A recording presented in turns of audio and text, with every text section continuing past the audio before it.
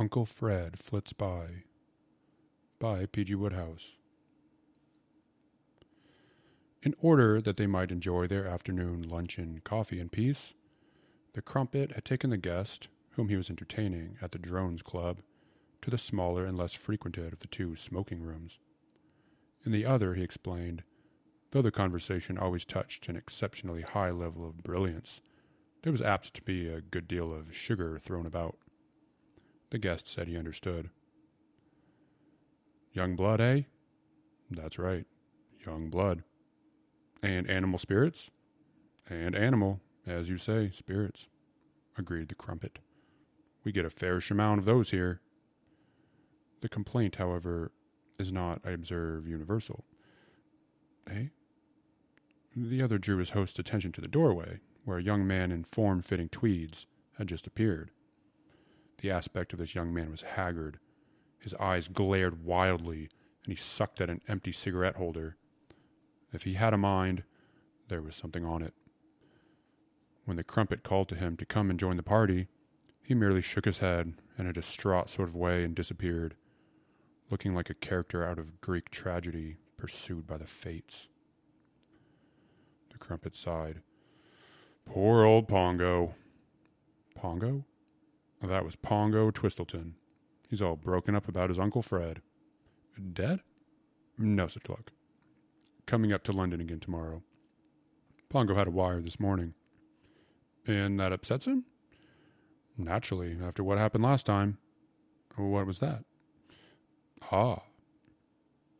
What happened last time? You may well ask. I do ask. Ah, said the Crumpet. Poor old Pongo has often discussed his Uncle Fred with me, and if there weren't tears in his eyes when he did so, I don't know a tear in the eye when I see one. In round numbers, the Earl of Ickenham haunts.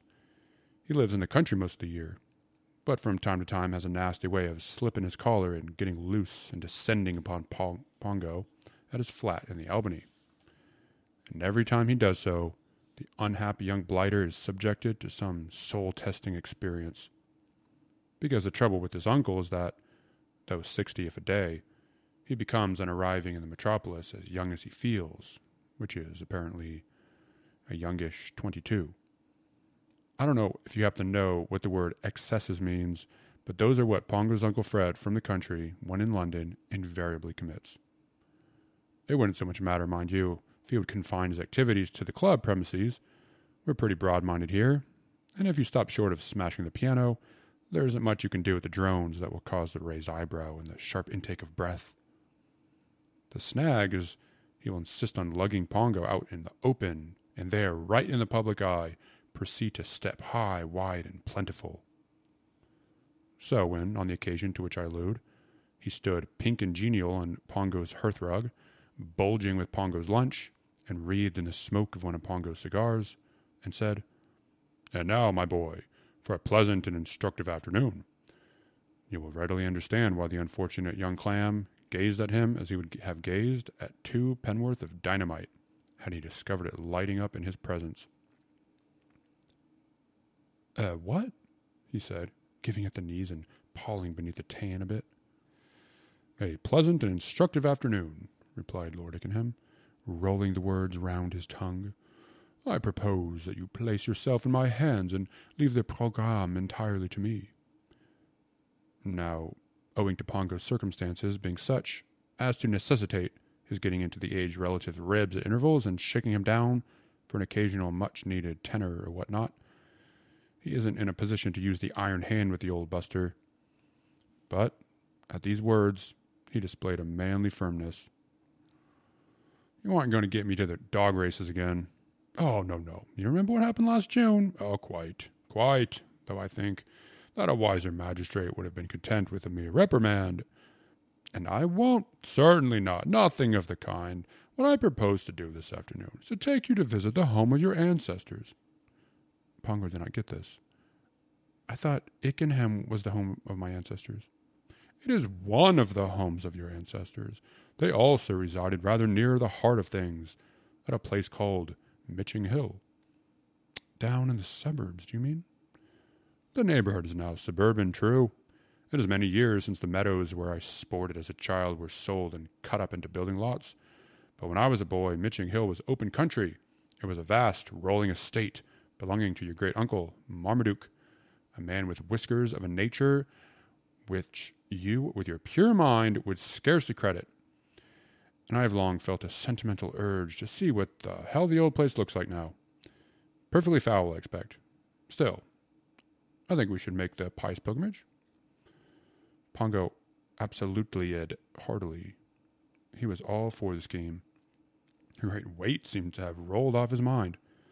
The way he looked at it was that even an uncle within a short jump of the loony bin couldn't very well get into much trouble in a suburb. I mean, you know what suburbs are. They don't, as it were, offer the scope. One follows his reasoning, of course. Fine. Splendid. Topping. Then put on your hat and rompers, my boy, and let us be off. I fancy one gets there by omnibuses and things. Well, Pongo hadn't expected much in the way of mental uplift from the sight of Mitching Hill, and he didn't get it. Alighting from the bus, he tells me, you found yourself in the middle of rows and rows of semi-detached villas, all looking exactly alike. And you went on and you came to more semi-detached villas, and those all looked exactly alike, too. Nevertheless, he did not repine. It was one of those early spring days which suddenly changed to mild winter, and he'd come out without his overcoat, and it looked like rain, and he hadn't an umbrella. But despite this, his mood was one of sober ecstasy. The hours were passing, and his uncle had not yet made a goat of himself.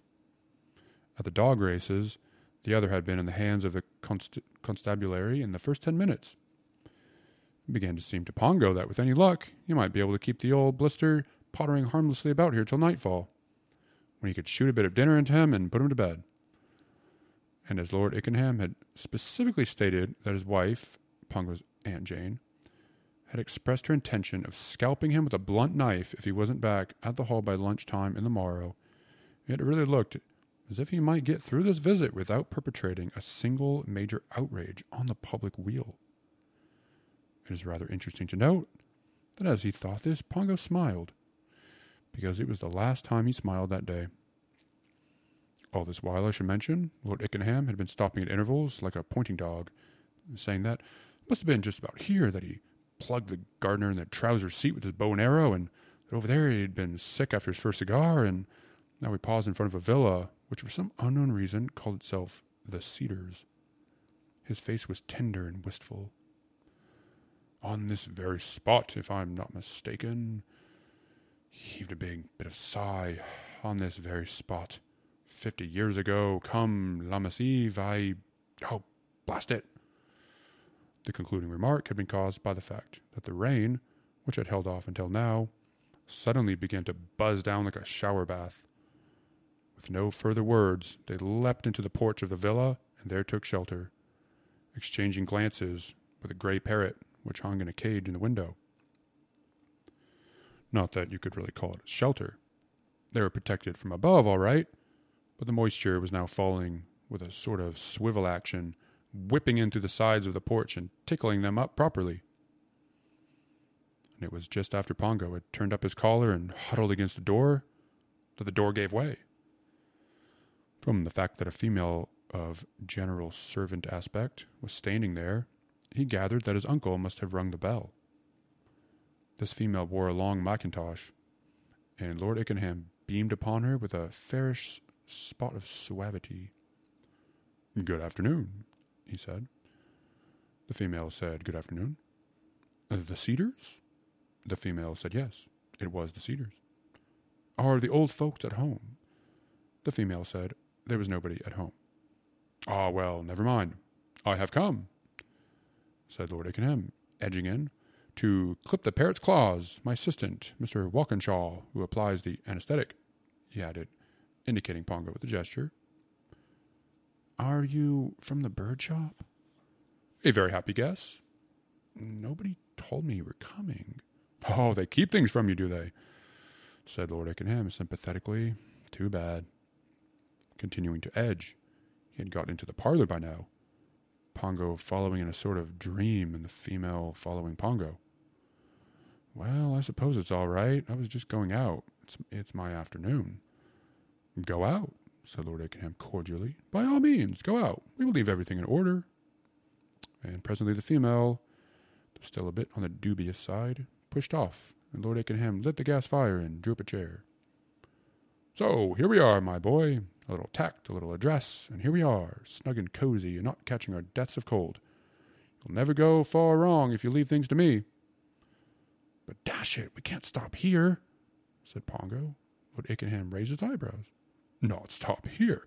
Are you suggesting that we go out into the rain? My dear lad, you are not aware of the grave issues involved. This morning, as I was leaving home, I had a rather painful disagreement with your aunt. She said the weather was treacherous and wished me to take my woolly muffler. I replied that the weather was not treacherous and that I would be dashed if I took my woolly muffler. Eventually, by the exercise of an iron will, I had my way, and I ask you, my dear boy, to envisage what will happen if I return with a cold in the head. I shall sink to the level of a fifth-class power. Next time I came to London, it would be with a liver pad and a respirator. No, I shall remain here, toasting my toes at this really exceptional fire. I had no idea that a gas fire radiated such warmth. I feel all in a glow. So did Pongo. His brow was wet with honest sweat. He's reading for the bar, and while he would be the first to admit that he hasn't yet got a complete toehold on the law of Great Britain, he had a sort of notion that oiling into a perfect stranger's semi-detached villa on the pretext of pruning the parrot was a tort or a misdemeanor, if not actual barratry or sockage and fief or something like that. And apart from the legal aspect of the matter, there was the embarrassment of the thing. Nobody is more of a whale in correctness and not doing what is not done than Pongo, and the situation in which he found himself caused him to chew the lower lip and, as I say, perspire a goodish deal. But suppose the blighter owns this ghastly house comes back, he asked. Talking of envisaging things, try that one over on your pianola. And sure enough, as he spoke, the front doorbell rang. There, said Pongo. Don't say there, my boy. That's the sort of thing your aunt says. I see no reason for alarm. Obviously, this is some casual caller. A ratepayer would have used his latchkey. Glance cautiously out of the window, see if you can see anybody. It's a pink chap. How pink? Pretty pink. Well, there you are then. I told you so. It can't be the big chief. The sort of fellows who own houses like this are pale and sallow, owing to working in offices all day. Go see what he wants. You go see what he wants. We'll both go see what he wants. So they went and opened the front door, and there, as Pongo had said, was a pink chap. A small young pink chap, a bit moist about the shoulder blades.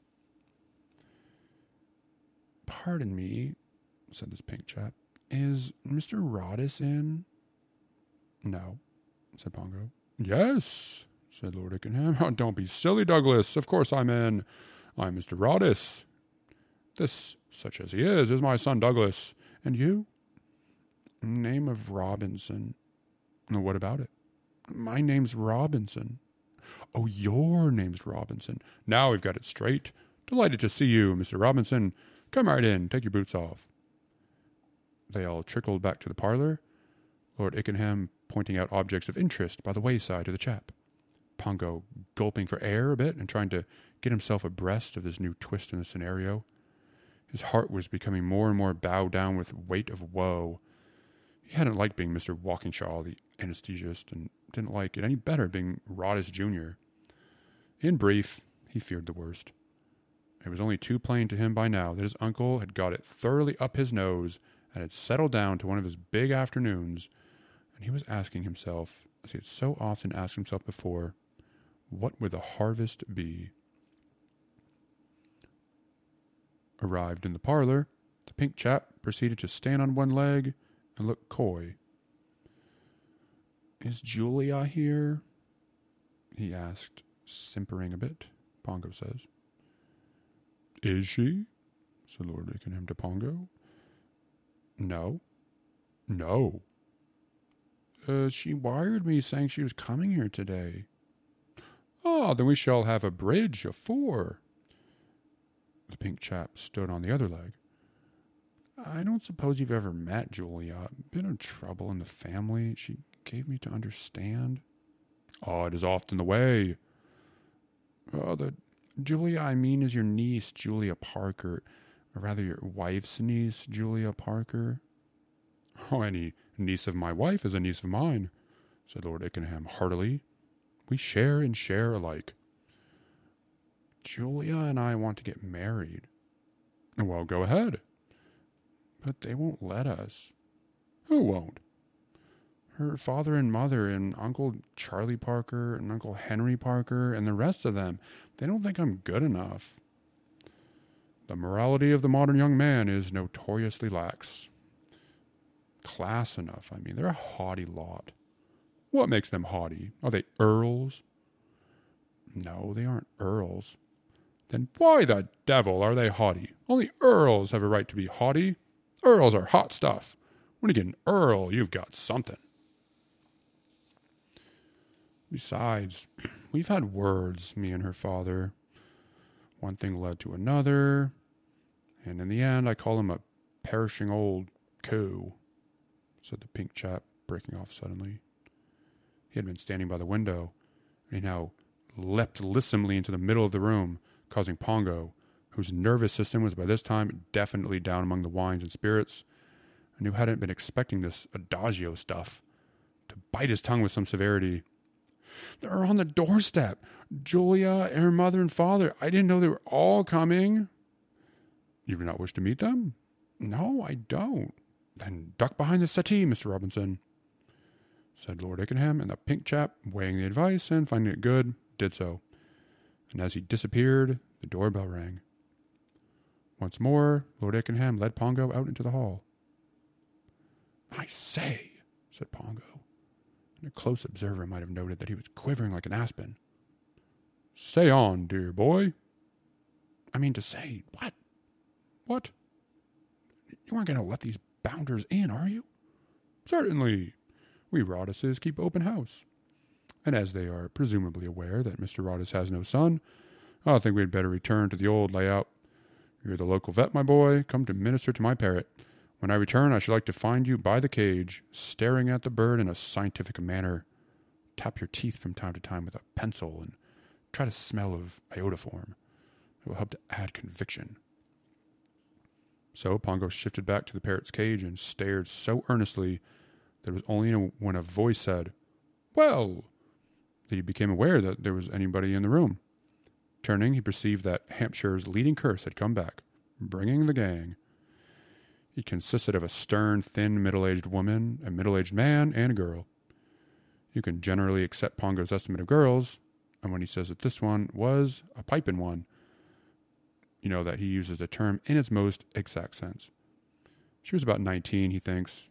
She wore a black beret, dark green leather coat, a shortish tweed skirt, silk stockings, and high-heeled shoes.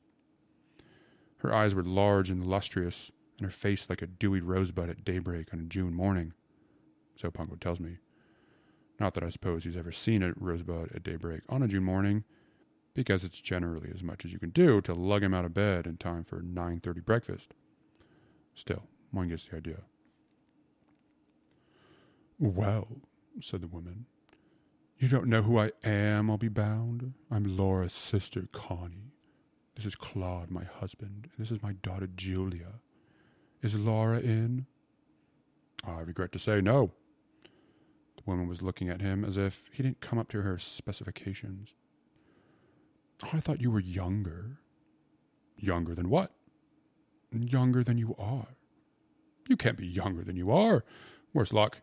Still, one does one's best, and I'm bound to say that of recent years, I've made a pretty good go of it. The woman caught sight of Pongo, didn't seem pleased to see him either. Who's that? The local vet, clustering round my parrot.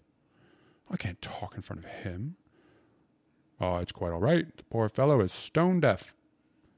And with an imperious gesture at Pongo, as much as to bid him stare less at girls and more at parrots. He got the company seated. "Now then," he said.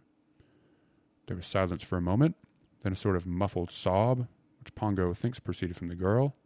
He couldn't see, of course, because his back was turned, and he was looking at the parrot, which looked back at him most offensively, as parrots will, using one eye only for the purpose, and then asked him to have a nut.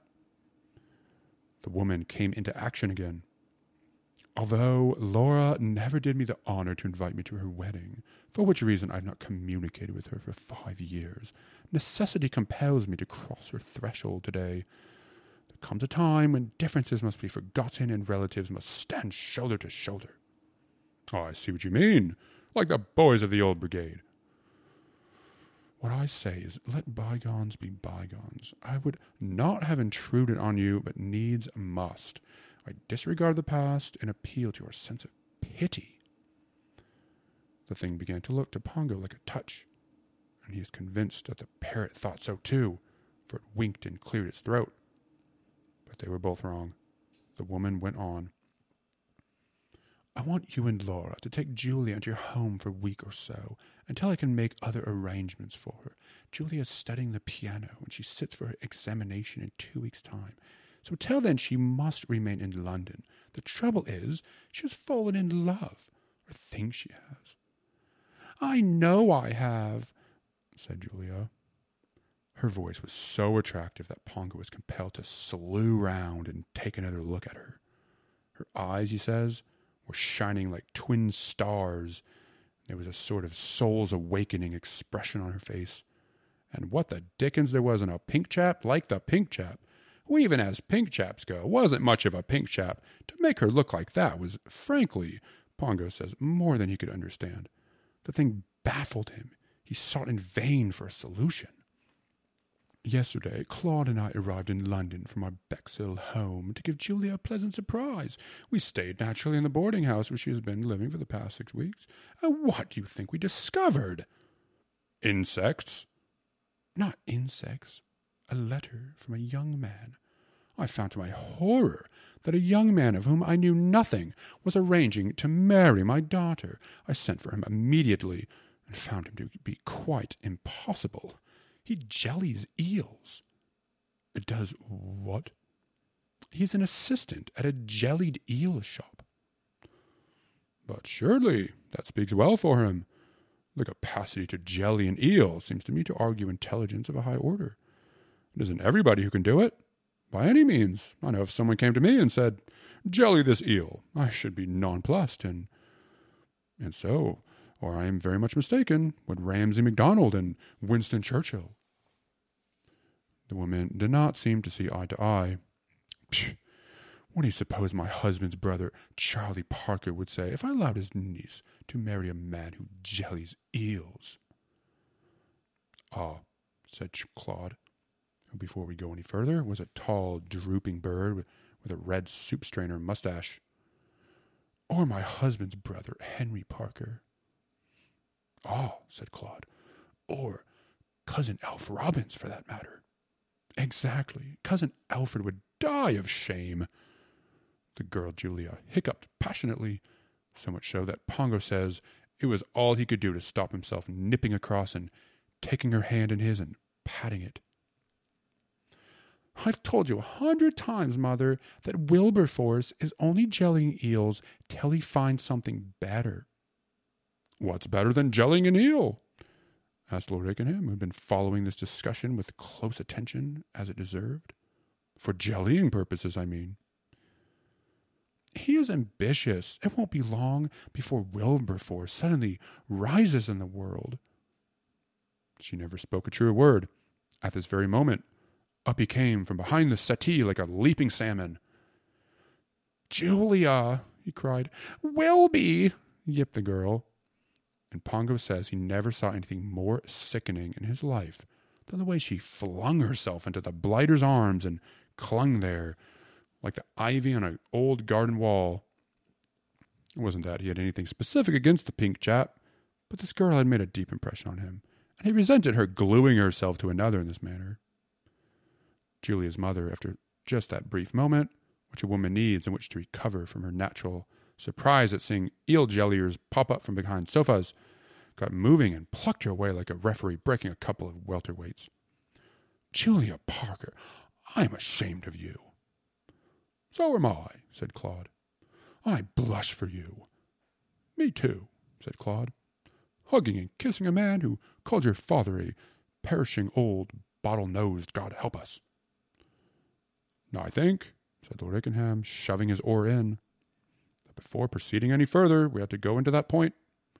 If he called you a perishing old bottle-nosed God help us, it seems to me that the first thing to do is to decide whether he was right. And frankly, in my opinion, Wilberforce will apologize."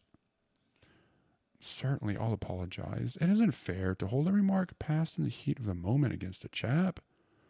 "Mr. Robinson," said the woman, "you know perfectly well that whatever remarks you may have seen fit to pass don't matter one way or the other.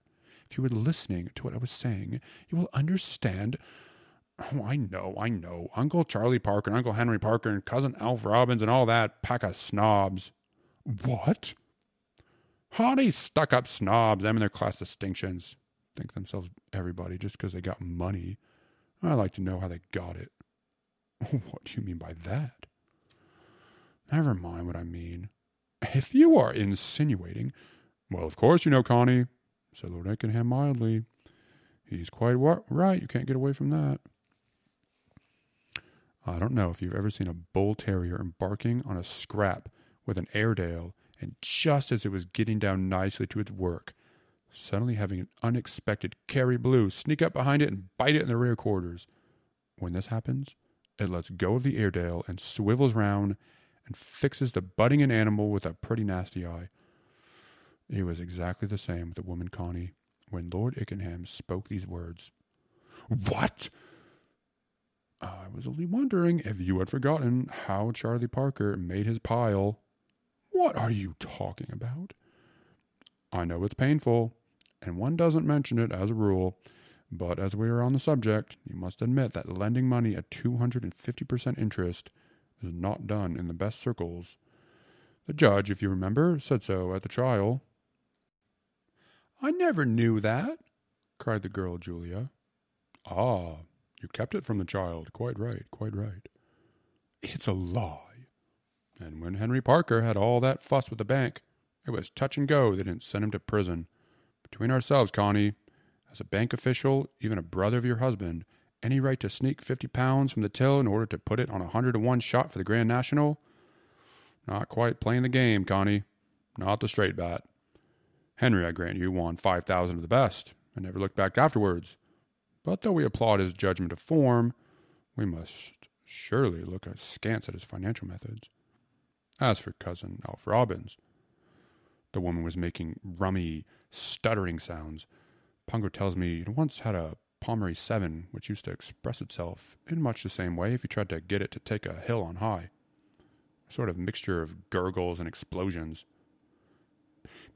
"There is not a word of truth in this," she gasped at length, having managed to get the vocal cords disentangled. "Not a single word. I think you must have gone mad." Lord Ickenham shrugged his shoulders. "Have it your way, Connie.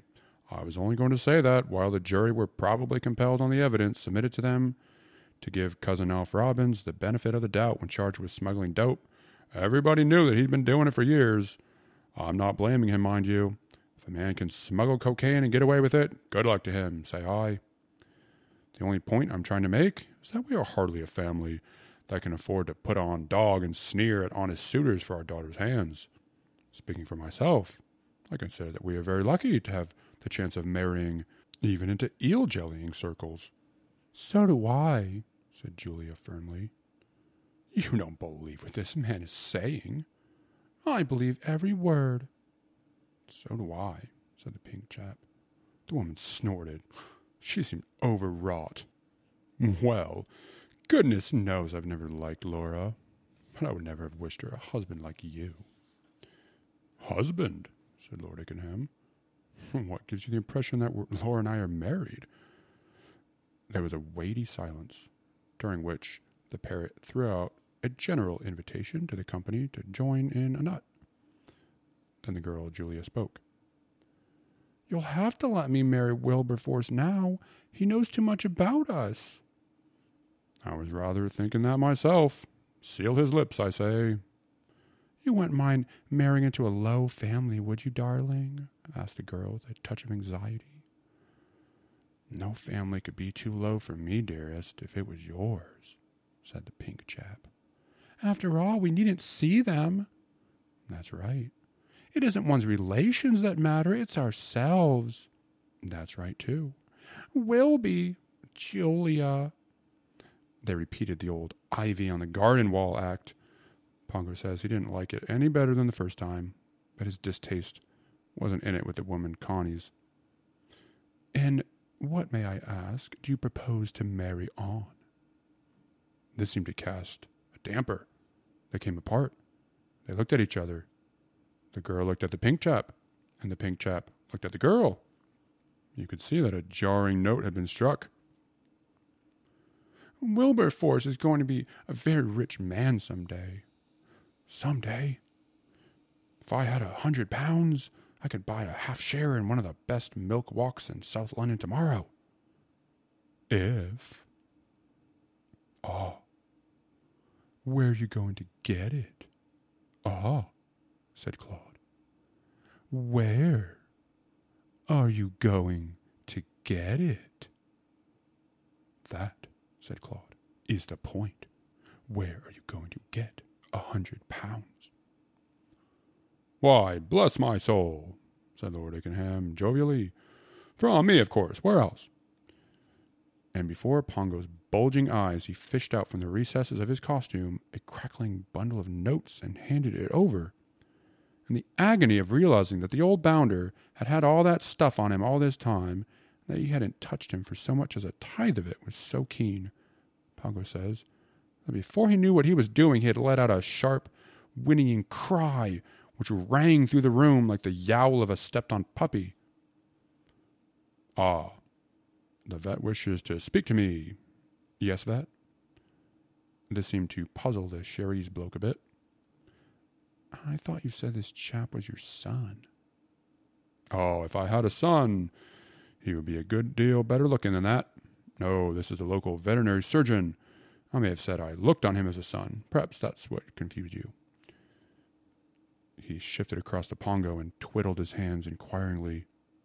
Pongo gaped at him, and it was not until one of the hands caught him smartly in the lower ribs that he remembered that he was deaf and started to twiddle back. Considering that he wasn't supposed to be dumb, I can't see why he should have twiddled, but no doubt there are moments when twiddling is about all a fellow feels himself equal to. For what seemed to him at least 10 hours, Pongo had been undergoing great mental stress, and one cannot blame him for not being chatty. Anyway, be that as it may, he twiddled.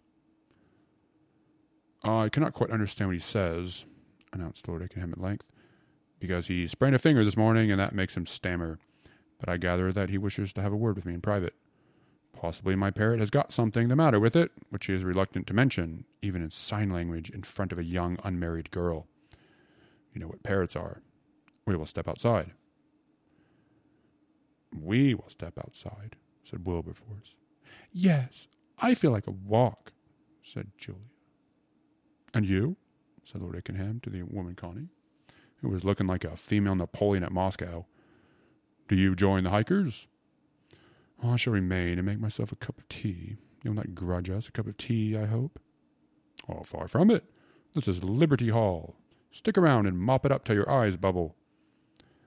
Outside, the girl, looking more like a dewy rosebud than ever, fawned on the old buster pretty considerably. I don't know how to thank you. The pink chap said he didn't either. Not at all, my dear, not at all. I think you're simply wonderful. No. You are perfectly marvelous. Oh, tut. Don't give the matter another thought. He kissed her on both cheeks, the chin, the forehead, the right eyebrow, and the tip of the nose. Pongo looking on the while in a baffled and discontented manner. Everybody seemed to be kissing this girl except him. Eventually, the degrading spectacle ceased, and the girl and the pink chap shoved off, and Pongo was enabled to take up the matter of that 100 quid. Where did you get all that money? Now, where did I? I know your aunt gave it to me for some purpose, but what? To pay some bill or other I rather fancy? This cheered Pongo up slightly. She'll give you the devil when you get back. I wouldn't be in your shoes for something. When you tell Aunt Jane, he said with confidence, for he knew Aunt Jane's emotional nature, that you slipped her entire role to a girl, and explain as you will have to explain that she was an extraordinarily pretty girl, a girl in fine, who looked like something out of a beauty chorus of the better sort. I should think she would pluck down one of the ancestral battle axes from the wall and jolly well strike you on the mazzard. Oh, have no anxiety, my dear boy. It is like your kind heart to be so concerned. But have no anxiety. I shall tell her that I was compelled to give the money to you to enable you to buy back some compromising letters from a Spanish demi-mondaine. She will scarcely be able to blame me for rescuing a fondly loved nephew from the clutches of an adventuress. It may be that she will feel a little vexed with you for a while, and that you will have to allow a certain time to elapse before you visit Ickenham again. But then I shan't be wanting you at Ickenham till the ratting season starts. So, all is well. At this moment, there came toddling up to the gate of the Cedars a large red-faced man. He was just going in when Lord Ickenham hailed him. Mr. Roddice? Hey? Am I addressing Mr. Roddice? That's me. I am Mr. J.G. Bulstrode from down the road. This is my sister's husband's brother, Percy Freshman, in the lard and imported butter business. The red-faced bird said he was pleased to meet them. He asked Pongo if things were brisk in the lard and imported butter business, and Pongo said they were all right. And the red-faced bird said he was glad to hear it. We have never met, Mr. Roddice, but I think it would be only neighborly to inform you that a short while ago I observed two suspicious-looking persons in your house. In my house? How on earth did they get there? No doubt through a window at the back. They look to me like cat burglars. If you creep up, you may be able to see them. The red-faced bird crept, and came back not exactly foaming at the mouth, but with the air of a man who for 2 pins would so foam. You are perfectly right. They're sitting in my parlors, cool as damn it, swigging my tea and buttered toast. I thought as much. They've opened a pot of my raspberry jam. Oh, then you'll be able to catch them red-handed. I should fetch a policeman. I will. Thank you, Mr. Bulstrode. Only too glad to have been able to render you this little service, Mr. Roddice. Well, I must be moving along. I have an appointment. Pleasant after the rain, is it not? Come, Percy. He lugged Pongo off. So that, he said with satisfaction, is that. On these visits of mine to the metropolis, my boy, I always make it my aim, if possible, to spread sweetness and light. I look about me, even in a foul hole like Mitching Hill, and I ask myself, how can I leave this foul hole a better and happier foul hole than I found it? And if I see a chance, I grab it. Here's our omnibus. Spring aboard, my boy, and on our way home, we will be sketching out rough plans for the evening. If the old Leicester Grill is still in existence, we might look in there. It must be full 35 years since I was last thrown out of the Leicester Grill. I wonder who the bouncer is now. Such, concluded the Crumpet, is Pongo Twistleton's Uncle Fred from the country. And you will have gathered by now a rough notion of why it is that when a telegram comes announcing his impending arrival in the great city, Pongo blenches to the core and calls for a couple of quick ones. The whole situation, Pongo says, is very complex. Looking at it from one angle, it's fine that the man lives in the country most of the year. If he didn't, he would have him in his midst all the time. On the other hand, by living in the country, he generates, as it were, a store of loopiness, which expends itself with frightful violence on his rare visits to the center of things. What it boils down to is this. Is it better to have a loopy uncle whose loopiness perpetually on tap, but spread out thin, so to speak, or one who lies low in distant haunts for 360 days in the year and does himself proud in London for the other 5? Dashed mood, of course, and Pongo has never been able to make up his mind on the point. Naturally, the ideal thing would be if someone would chain the old hound up permanently and keep him from January 1 till December 31, where he wouldn't do any harm vis-a-vis the spuds and tenantry. But this, Pongo admits, is a utopian dream. Nobody could work harder to that end than his Aunt Jane, and she has never been able to manage it.